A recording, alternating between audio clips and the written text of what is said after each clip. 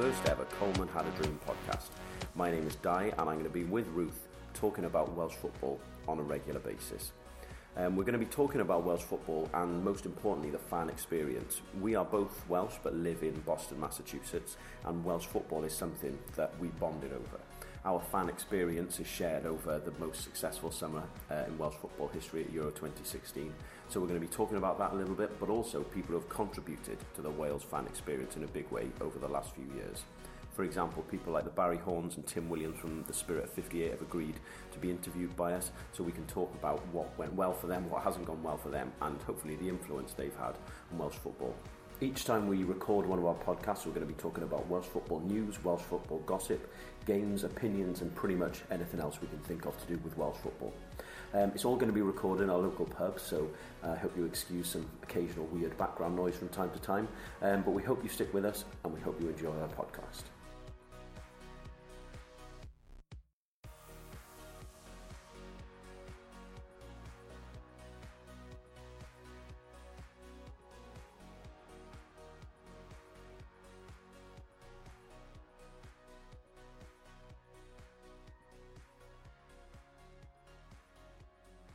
So what we're aiming to do here today is we're going to ask each other the regular questions that we are going to be asking our guests. Just talking a little bit about how we got interested in Welsh football, how we got hooked on it, and our favourite memories about being involved in Welsh football. I'd like to point out we are in Boston, Massachusetts, a little place called Jamaica Plain, and currently in our local watering hole, which is why you can hear weird television noises and questionable songs I'm sure are about to play at some point in the future. So I apologise in advance for that. So to start off with, Ruth, what was your first Wales game and what can you remember of it? First game was at the racecourse, Wales-England, in the old Home Countries tournament when that still existed. We won 1-0, Mark Hughes' debut, nice goal early on. Absolutely. Actually, the irony is that I remember much more about what happened around the game than I do the game. I was still at school. So I had to jump on the train, leave school early, jump on the train, get to the junction, and then get on the coach, the Hot Point coach that was put on. My cousins all worked at the Hot Point, and somehow I got blagged a ticket with them. Jumped on. So there I was, young teenage girl, in this Hot Point coach, but bouncing our way to Wrexham. My actual most abiding memory is the stench at the ground. So half-time, you're looking for the ladies' room. Go down under the terrace, start walking. Obviously, the women's toilets are buried in some corner, God knows where. And I'm looking to my left and right, and there's these guys lined up with their backs to me. And I'm thinking, what the hell? And I had to go quite a while before the penny dropped. That, of course, basically it was a latrine underneath the terrace. And there was that moment there was like, how the hell did my dad let me come here? And then a lock-in on the way home. Oh, nice. So, yeah, that was my first experience. Would you say that's what kind of hooked you? I think in some respects I was hooked earlier because Dad and I always watch the game, and anyone that's read the blog will know I've written about games before that. But actually, if there was one thing, it was at the Spain game, watching Mark Hughes' goal and at the Spain game. Well. Yeah, it was at that one again. So that was probably the moment where I thought, I've just got to get more of this. Was it the goal that kind of hooked you, or the atmosphere, or the... It was the aftermath of the goal. There was just something incredibly striking, excuse the pun, about that goal. And there was this sort of reverberation around. You could hear people talking about it and then reacting to it, like kind of echoing across the ground. And it was an amazing goal. And so I think if there was one moment, it was that. I think for me, my first Wales game that I can remember was Wales-Germany in '93, I think it must have been, or around that time. And I think, similar to you, like my abiding memory, I was like 9 years old, and I remember when we scored, shouting at the top of my lungs, and it being so loud around me that I couldn't hear myself shout. And I remember like that feeling, like I would say I almost felt like breathless as a consequence. And it was that feeling of like, wow, like this is immense. And obviously I don't really think I understood like the gravity of the situation. Like I'd been taken by my mate's dad who had a spare ticket, and you're just there and you're around all this noise and like swearing and everything else, and all of a sudden, I think it was Giggs who scored. Like, the goal goes in and everyone just goes nuts, and I'll never ever forget that as a moment where I was just like, oh, I like this. This is all right. This. But I remember when I couldn't tell you the year, but Wales played the Ukraine in the Millennium Stadium not long after it had opened. Well, I'd not gone to the football for Wales for a long time. Like, my dad wasn't interested in football really, never really got excited about Wales. And I remember going to that game, having a few drinks, having to get the bus home with all my pals. And on the way back from the game, everyone was excited and buzzing. I'm like, Wales had almost certainly lost. But everyone was excited, everyone had a couple of drinks. Like, you managed to sneak in and get served somewhere as an over 18, and then you managed to sneak on the bus as an under 16 on the way home. And I just remember that experience, like that feeling of like being part of something, and I just loved it, and I was in from there on. I don't think I missed a game for a long time after that at home, friendlies or otherwise. I just loved it. So for you, I mean, 2016 aside, because I think that would be everyone's favourite moment as a Wales fan, what do you think is your fondest memory of supporting Wales? It probably goes down to back to those first few games at the race course, because I got to share that with family. Yeah. So I was going with my cousins, and it was just like, when I look back, I think that contributed to the hook, actually. Yeah. That it was more than just the event. It was the people I was with as well. Yeah. Can I just say, in the background here, someone I think is making a coffee, or we're not screwdriving or sawing something. If you can hear the background noise, we can't. This is an awfully weird comment. And my other one is, the other question we're going to be asking everyone is, have you ever met a Wales player? And if you haven't, who would you like to meet? I haven't. Which, given that's the end of that then. Given I was brought up in Llandudno, I feel like I should have tripped over Southall or Jerry Jones at some point. Who would I like to meet? Right now, I'd like to meet Joe Allen. Oh, really? But going back... I banked on you saying Chris Gunter then. Going back, I'd like to meet John Charles, definitely. Gunter, I know this sounds silly, I wouldn't want to meet Chris Gunter. I'd want to sit down and have dinner with Chris Gunter. I think that's fair. I would quite like to do that as well. For me, I think my fondest memory of supporting Wales is when we almost qualified for Euro 2004, and I went to the Wales-Italy game. And it was my first experience, I think, of like being alone in the world, like that sort of feeling. Like, there's 4 of us went to the game, and we were desperately trying to get tickets beforehand, and couldn't get anything anywhere. So we just thought we'd go into town, have a wander around, see what we could see. And someone offered us 4 tickets for, I think it was £70 each, which at the time, when we were like, I think 2003 that would have been. So I was 19 then. Like, that's a lot of money when you're 19 now. Sorry, ma'am, if you hear it. We got our tickets from some dodgy bloke, and off we went to the game. As we walk into the stadium, we'd just spent all this money, and my mate Lloyd has twisted his ankle on a curb. So we spent all this money, and Lloyd's just like, I don't think I can walk. I don't think I can walk. Oh, we're like, oh, bloody hell. Like, we've just emptied our pockets here. Like, we're getting into the ground. So we all kind of, like, arms round him, like, dragged him up to the turnstile, trying to make it look like everything was fine. Anyway, we managed to eventually get to our seats. We were in the top tier, and we were sat next to this group of lads who were on some sort of, like, must have been on some sort of all-dayer. And they were sat in the row in front of us, and we looked over one of their shoulders, so they were all kind of sniggering away at something, and one of them had put a porn mag into the ground, and what they were doing was ripping the pages out of it, making it into paper aeroplanes, and throwing it and seeing how far they could get it onto the pitch. So we started chatting to these guys, like, they were a great laugh, and so one of them says, go on, you have a go. So turns around to my mate who makes his little paper aeroplane out of his porn mag and throws it, and the plane goes straight up and straight back down again into the row in front of these boys. And there's a lad there, he must have been like 9 or 10 years old. This thing is landed on his lap, and he's like, oh, looking around, and everyone's just like, oh my god, unfolded this thing, and he's just bright red, he just doesn't know what to do, and his mum is looking around, and you can imagine all of us are just falling about the place laughing. And like to this day, I don't know those lads, I've never seen them, I wouldn't recognise them, but that feeling, that moment was like being in there and in that sort of like stupidness, for what, I don't know if that's a word, but it was just amazing, and I loved it. And obviously we won 2-1, which helped. It was an amazing night.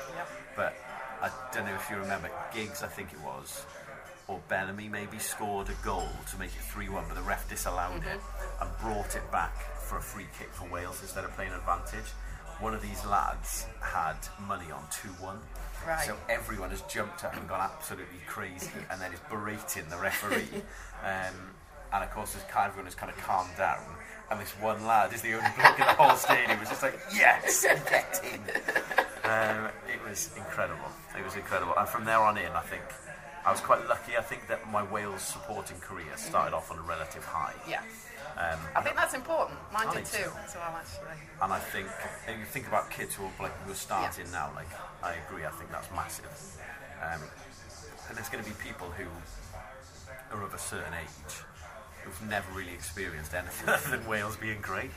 I'm here to tell you, kids, it's downhill from here. But yeah, that was just an unbelievable day and feel. I remember going to our local pub,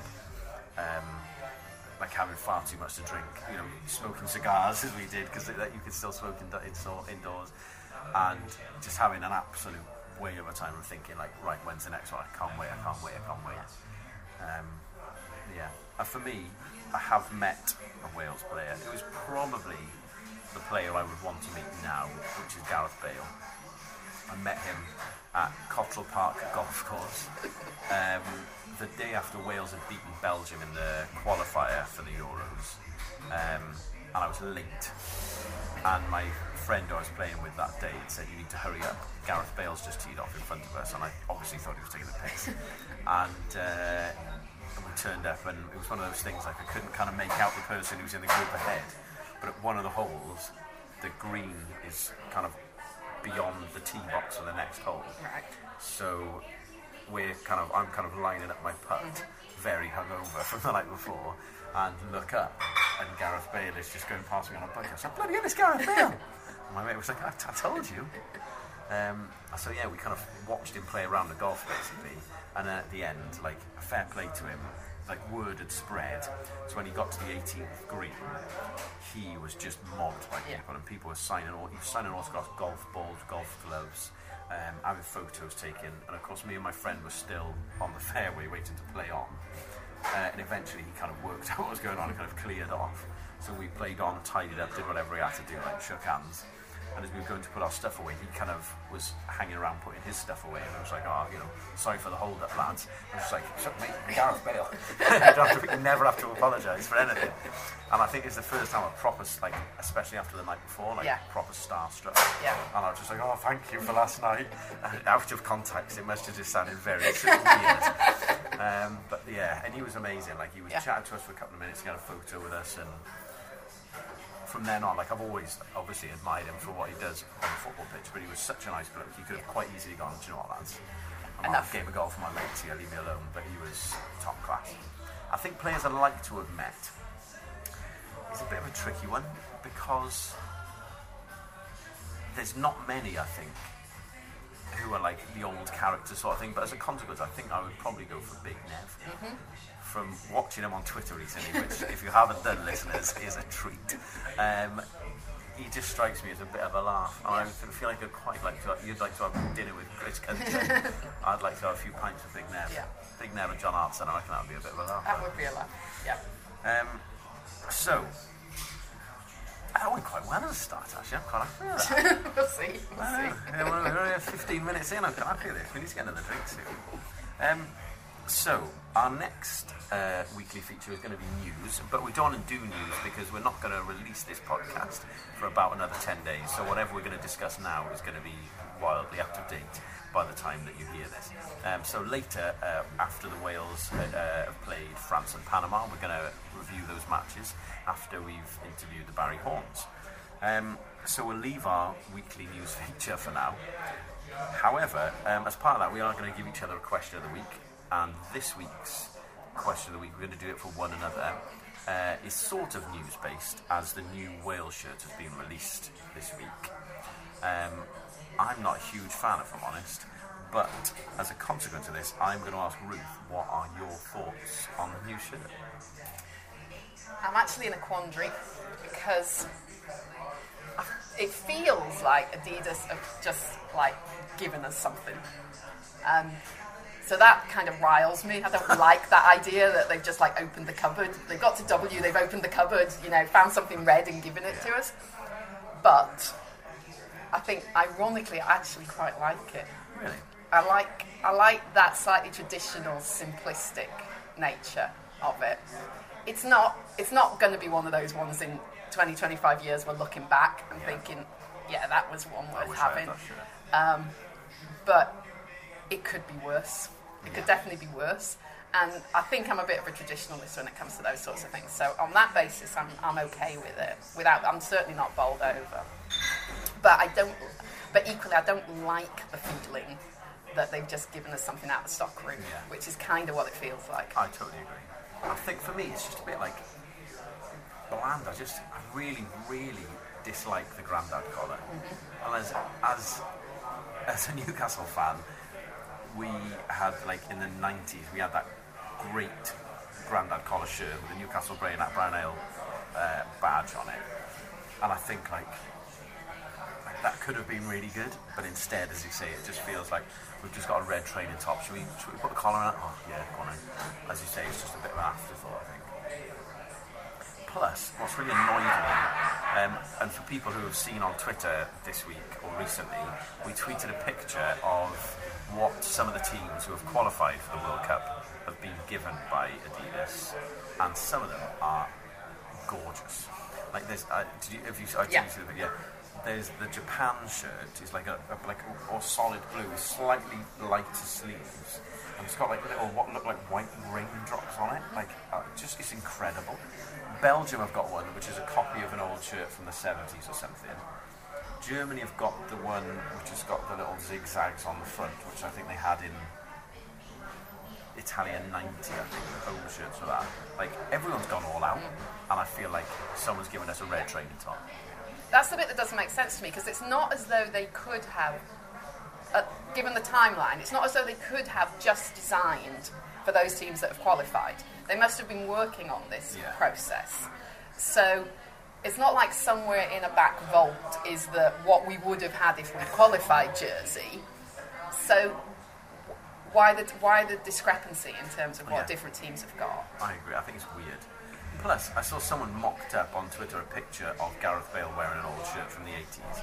And all they would have needed to have done with this, at least, is to put white sleeves on it and put the 3 red stripes in red.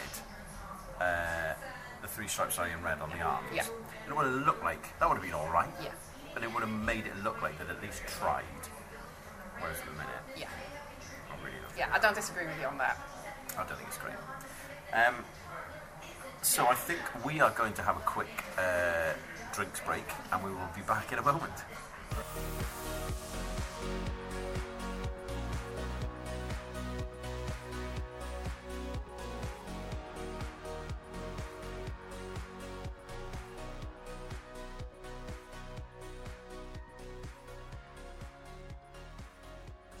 So we're back from our drinks break, and I just want to fact check myself because it's an embarrassment that on our first podcast I didn't do that before we started. My first game was 91, the Wales-Germany game, and the Wales-Ukraine game was in 2001. Andrei Shevchenko scored as well as John Hartson. Anyway, I just want to prove that we are making some sort of effort on here. Also, the bar has become a little bit busier since we've had a drink or two to eat. So we're going to have to try and be a little bit louder. in putting together this podcast, I wanted to think about and talk about the unique qualities that football and sport in general kind of possesses a little bit. And part of that is, this is completely unprepared for Ruth as well, is the reason for our friendship. We had sort of exchanged conversation, I think it's fair to say, on Welsh football in the build-up to the Euros. But not too much, what are we going to do about it? And our first Wales game that we watched together, I think, was the Slovakia game at Euro 2016. We watched it in a frankly weird bar where there was no one else other than a group of us who were watching the Wales game and one family who we eventually scared out of the bar when Super Hal scored the winning goal. So I am grateful for the fact that all happened, because we now have our friendship, but we always refer to it as our unlikely friendship. I wanted to ask what your memories of Euro 2016 were, not on the pitch, but necessarily, but of the, as we are talking about fan experiences, what your experience was as we are here in Boston, thousands of miles away from the action. Okay, so I've been over here in Boston much longer than Di, so I've been here, this is my 14th year in Boston, and I got kind of used to watching Welsh football and being involved in Welsh football being quite an insular activity. It was like me experiencing it, and so suddenly we were put in this position where here we were, and we had this potential of sharing what happened in last summer. And it was like, part of me was like, actually, do I want to do that? I'm quite enjoying my little world. But nonetheless, I got on the train and we went into that pub in town. And I was actually listening to Radio Wales on the train as I went in. And as I came up out of the subway, the anthem started. So as I was walking from the subway into the pub, I probably got about half of the anthem, and then you and I got to share the end of the anthem at the pub, which was amazing. That Bordeaux, and when everybody talks about what happened in Bordeaux. And I remember initially I was sitting, it wasn't long before I was standing up, and it was just that moment where, it was like we were talking about earlier, that actually what Hook does in the early games wasn't the games, it was sharing it with people. It's what Hook did. So with me, it was my cousins, with you, it was your mates. And suddenly that was revitalised for me, that here I was in a position to share it with someone, and that's the most important part of this for me. And it's not watching the games, like, probably one of my best memories is when you came into work and said, I'm going to the Northern Ireland game, I'm getting on that plane and I'm going to Paris. And I was so happy for you that you were going. And I was sort of happy that you were going for us as well, not just for you. And that was amazing. And then stupid things like, you dislocated your shoulder celebrating that goal against Austria. And that's just added to everything about watching Wales for me, and that's made it really valuable. We were talking earlier about the game against Russia, and I actually watched, that's not the right word, I followed that game on dial-up internet. I'd been here about 2 months, on dial-up internet, refreshing it, desperately trying to follow what was going on. And that sort of became my norm, that just me and information kind of became my norm for following the football.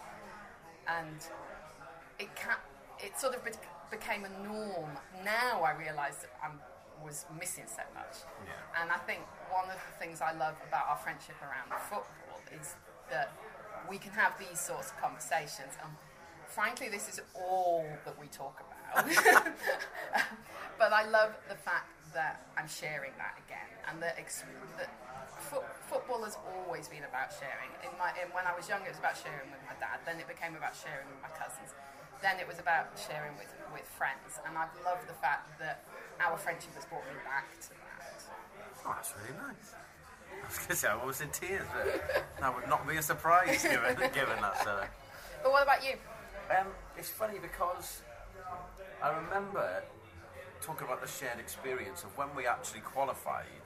The build up to that, I watched the game against Cyprus away in work on my own after everyone had gone home, and I remember going bonkers when Bale scored the header, and it was like the excitement was great and my phone was lighting up, but about 10 minutes later it kind of just like, oh, I've got to go home now.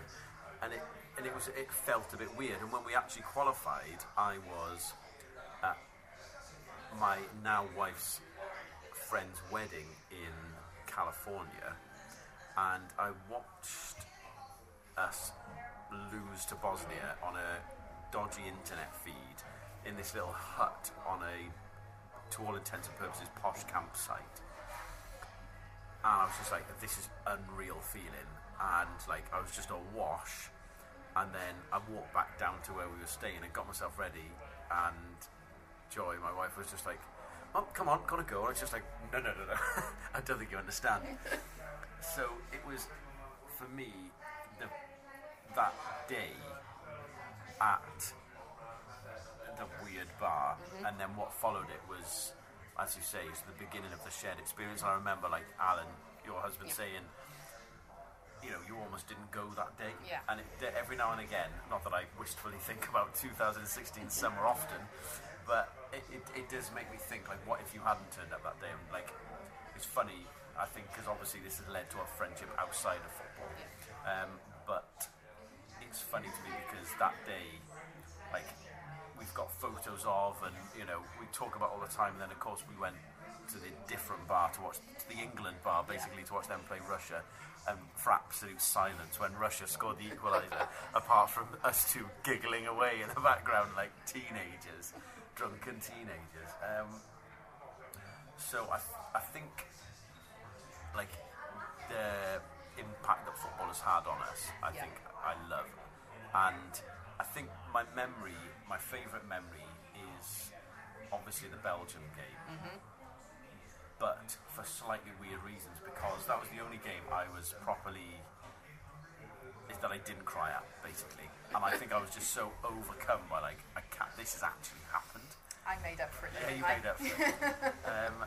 That I just enjoyed that day that much. Yeah. And I think that as part of that process, and, like, watching you cry for both of us,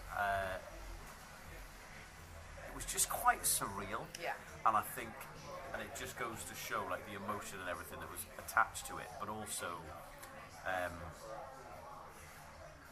like the impact that it had on us both. That I was giddy and you were obviously happy in expressing it in a different way. And I think it was because I felt afterwards, like, a sense of, not deflation is the wrong word, but, like, I felt something afterwards, like, this is the end of it for us. Like, I was going back home. Well, we both got on planes that Saturday. Yeah. The game was on the Friday, and we both got on planes on that Saturday, going in literally opposite directions around the world. I was heading to, my sister's in New Zealand, so I was heading to New Zealand. You were heading back to the UK, and it just felt wrong, didn't it? It just felt wrong that we weren't watching the rest of it together. Yeah. And, like, I remember you sent me, like, a video clip, like a video recording of yourself at half time. And I was that nervous that I'd started drinking at about, like, 11. So by the time you had sent me that, I was just like, I can't even deal with this.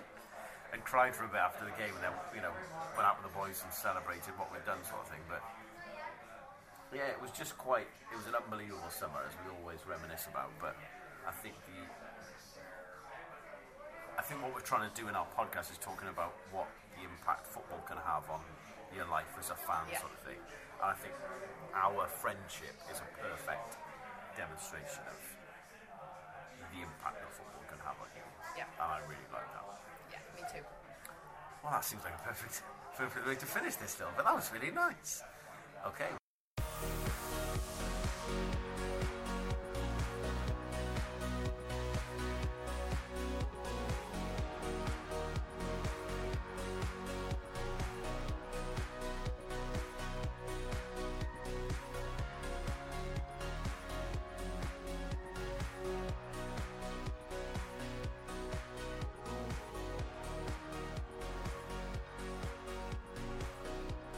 So here we are after Wales have played France and Panama.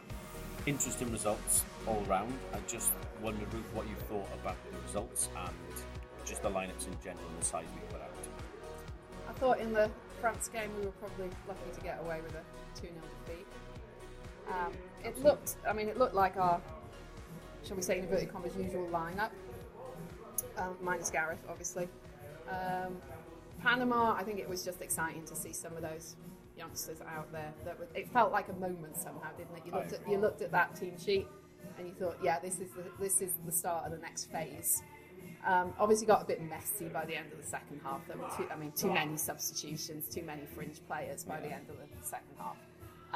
But I think just to see, and that the moment in the France game where the three of them came on, you look at that and you think, actually, yeah, we've taken a step, we've moved in a newer direction. And I think, ironically, I think the weekend might become important. In 10 years' time, we might talk about this weekend as when things switch. No, I agree. Like, people talk about, what Toshak did and everything else, and I think maybe this is that sort of weekend. Saw a brilliant photo on Twitter of the three of them, Woodburn, Ampadu and Brooks, lined up to come on at the same time. And that's the thing I think people are going to be, that's the moment that people are going to talk about. Like, I thought Ampadu was the big one for me. When he came on, I thought he had a real positive impact on the game. It was unfortunate that he came on and then they scored again a few minutes later. But I thought he had a real positive impact on the game. I thought when Woodburn didn't contribute much in that game, that's a big ask for him. Just physically, he just looked like he wasn't there. But as I said before the game and afterwards, I thought Brooks as well looked the real deal. Like against Panama, I thought he was the one really that looked really good. Ampadu was class, but I thought the way he was willing to take people on and run at people, he wasn't scared. He got stuck in. I thought if we can make sure he stays playing for Wales, I think that'd be a massive bonus. Yeah, I think we've discussed before, haven't we? I think he feels like the one that's ready. That playing at Sheffield regularly, I think that's making a real difference to where he's at in his sort of personal progression compared to some of the other youngsters. So there's perhaps a debate for a different time. Actually, is what's next. Yeah.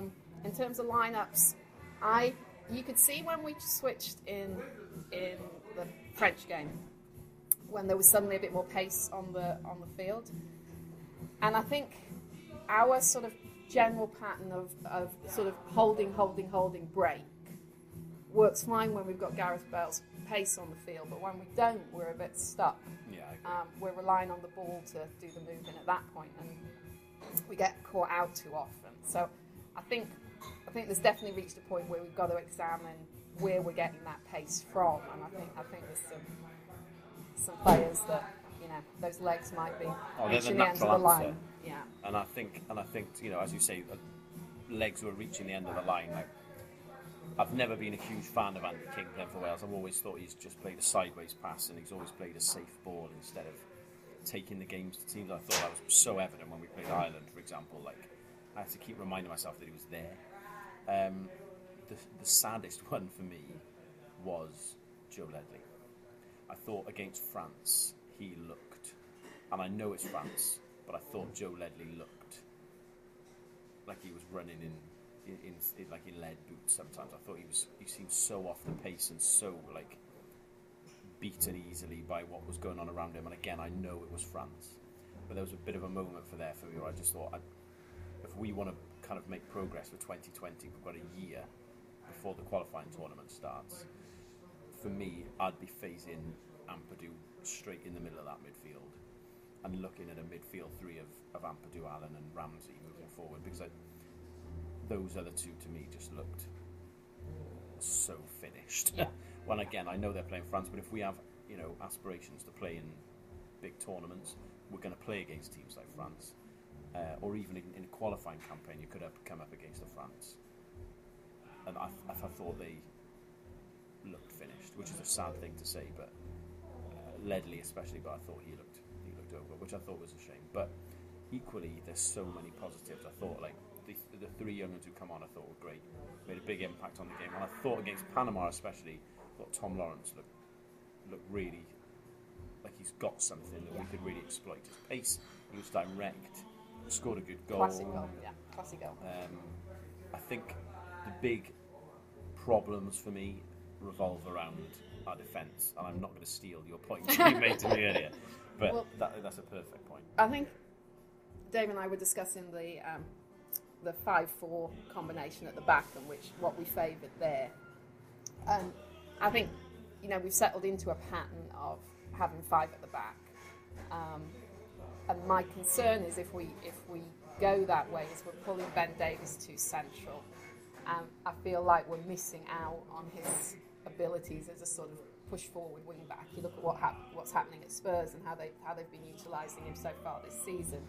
And I think if we pull him inside as part of a 3, we're missing that. And we haven't got. It's not as though Taylor can really complement that pace in quite the same way. So I don't know whether we should start more consciously moving to a back 4, where we can let Ben Davies go a little bit more on the wing, but then you've got to have a real solid central 2. And historically, Chester and Williams they've done that. But what does that mean to us going forward? Will they handle that? And it might be that if we've got the extra pace through the Brooks or the Lawrence of the world, then maybe we can be indulgent and have 5 at the back and hold Ben Davies back a little bit.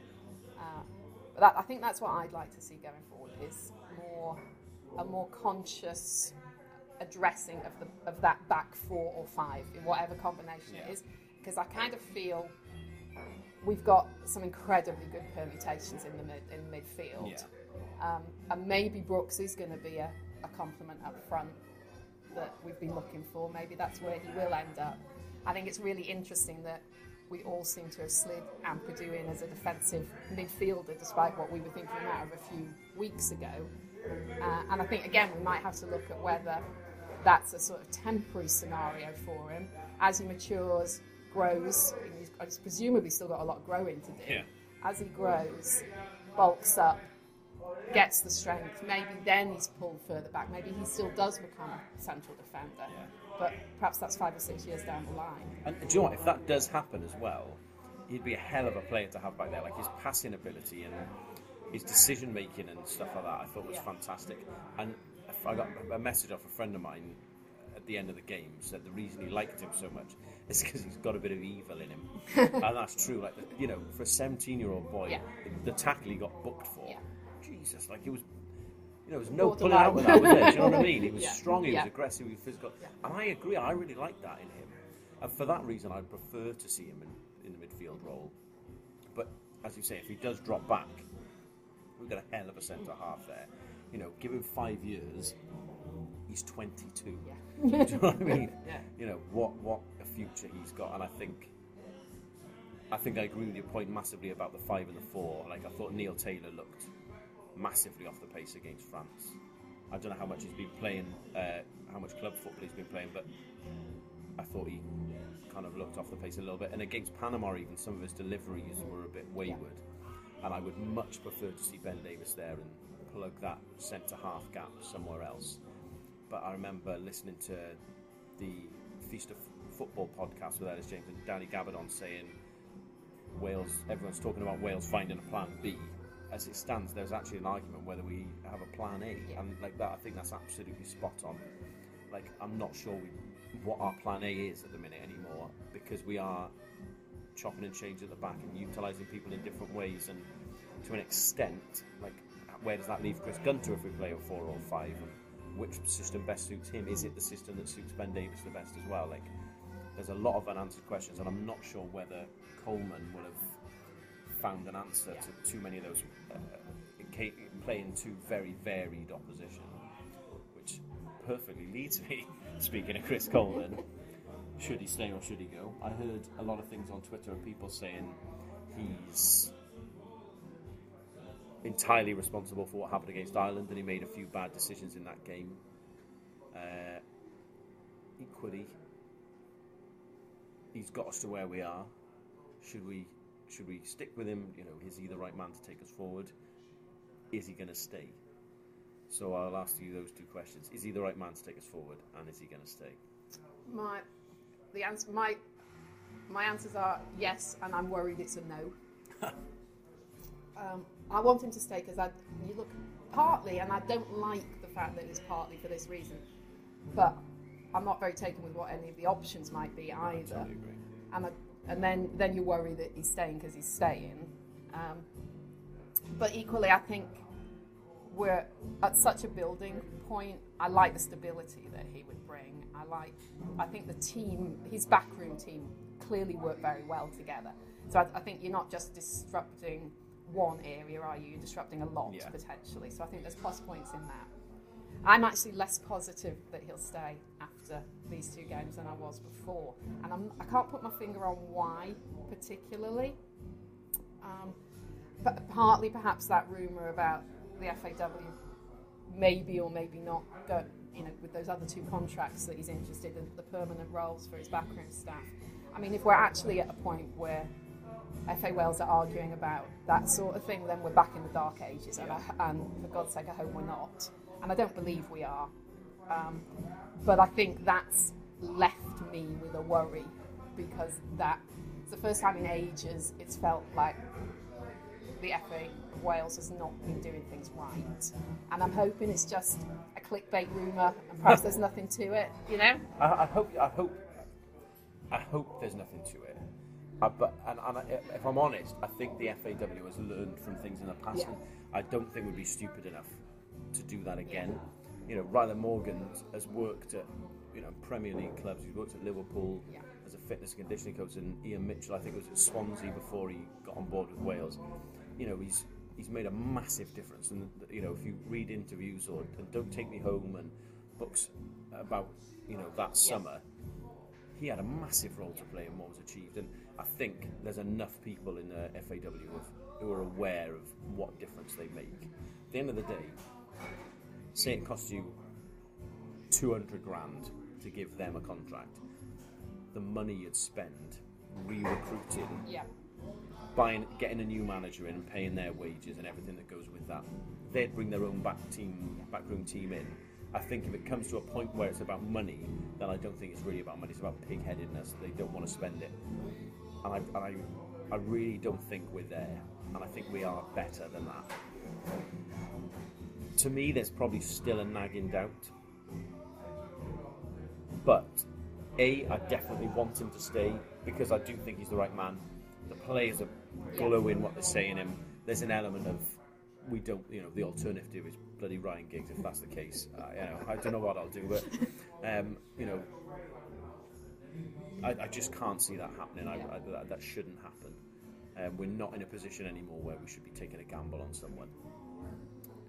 As for will he stay, I think he will, and I think this week will actually be a pivotal moment in that, where he will have spent the week with a lot of talented, young, energetic, fast players who have got, in reality, if they keep progressing, like 15 years in Brooks, Woodburn and Ampadu. Well, maybe not, Woodburn's a bit older, but still, they've got 15 years in them, those boys. I just don't know why in that instance he wouldn't stay. There's not a Premier League job out there that he's going to get. An obvious match for any of them, does he really? The only one I was worried about for a moment was the Sunderland job, just because people see them as a big club and maybe would have fancied that. They've got a bit of money to spend. They might have gone out and given him the job and said, get us out of this trouble and we'll give you a contract forever, sort of thing. But other than that, I just don't see there's a job out there for him. And that is the biggest thing for me that says he'll stay. I think the FAW is sensible enough to give him what he wants in terms of the contract for his 2 backroom staff. There's not a viable alternative. He's not getting a Premier League job. I think it all points to me that he's going to stay. I hope. I think we all hope. We both hope.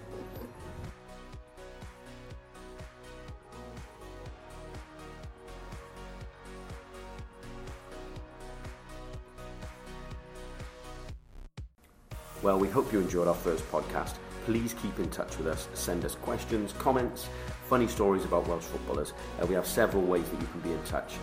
They are colemanhadadream@outlook.com, on Twitter @Colemans_dream, or Facebook, which is Facebook.com/Colemanhadadream. Please also keep an eye on our blog for regular updates, blogs, comments, and that is coleman'sdream.wordpress.com. Thank you very much for listening.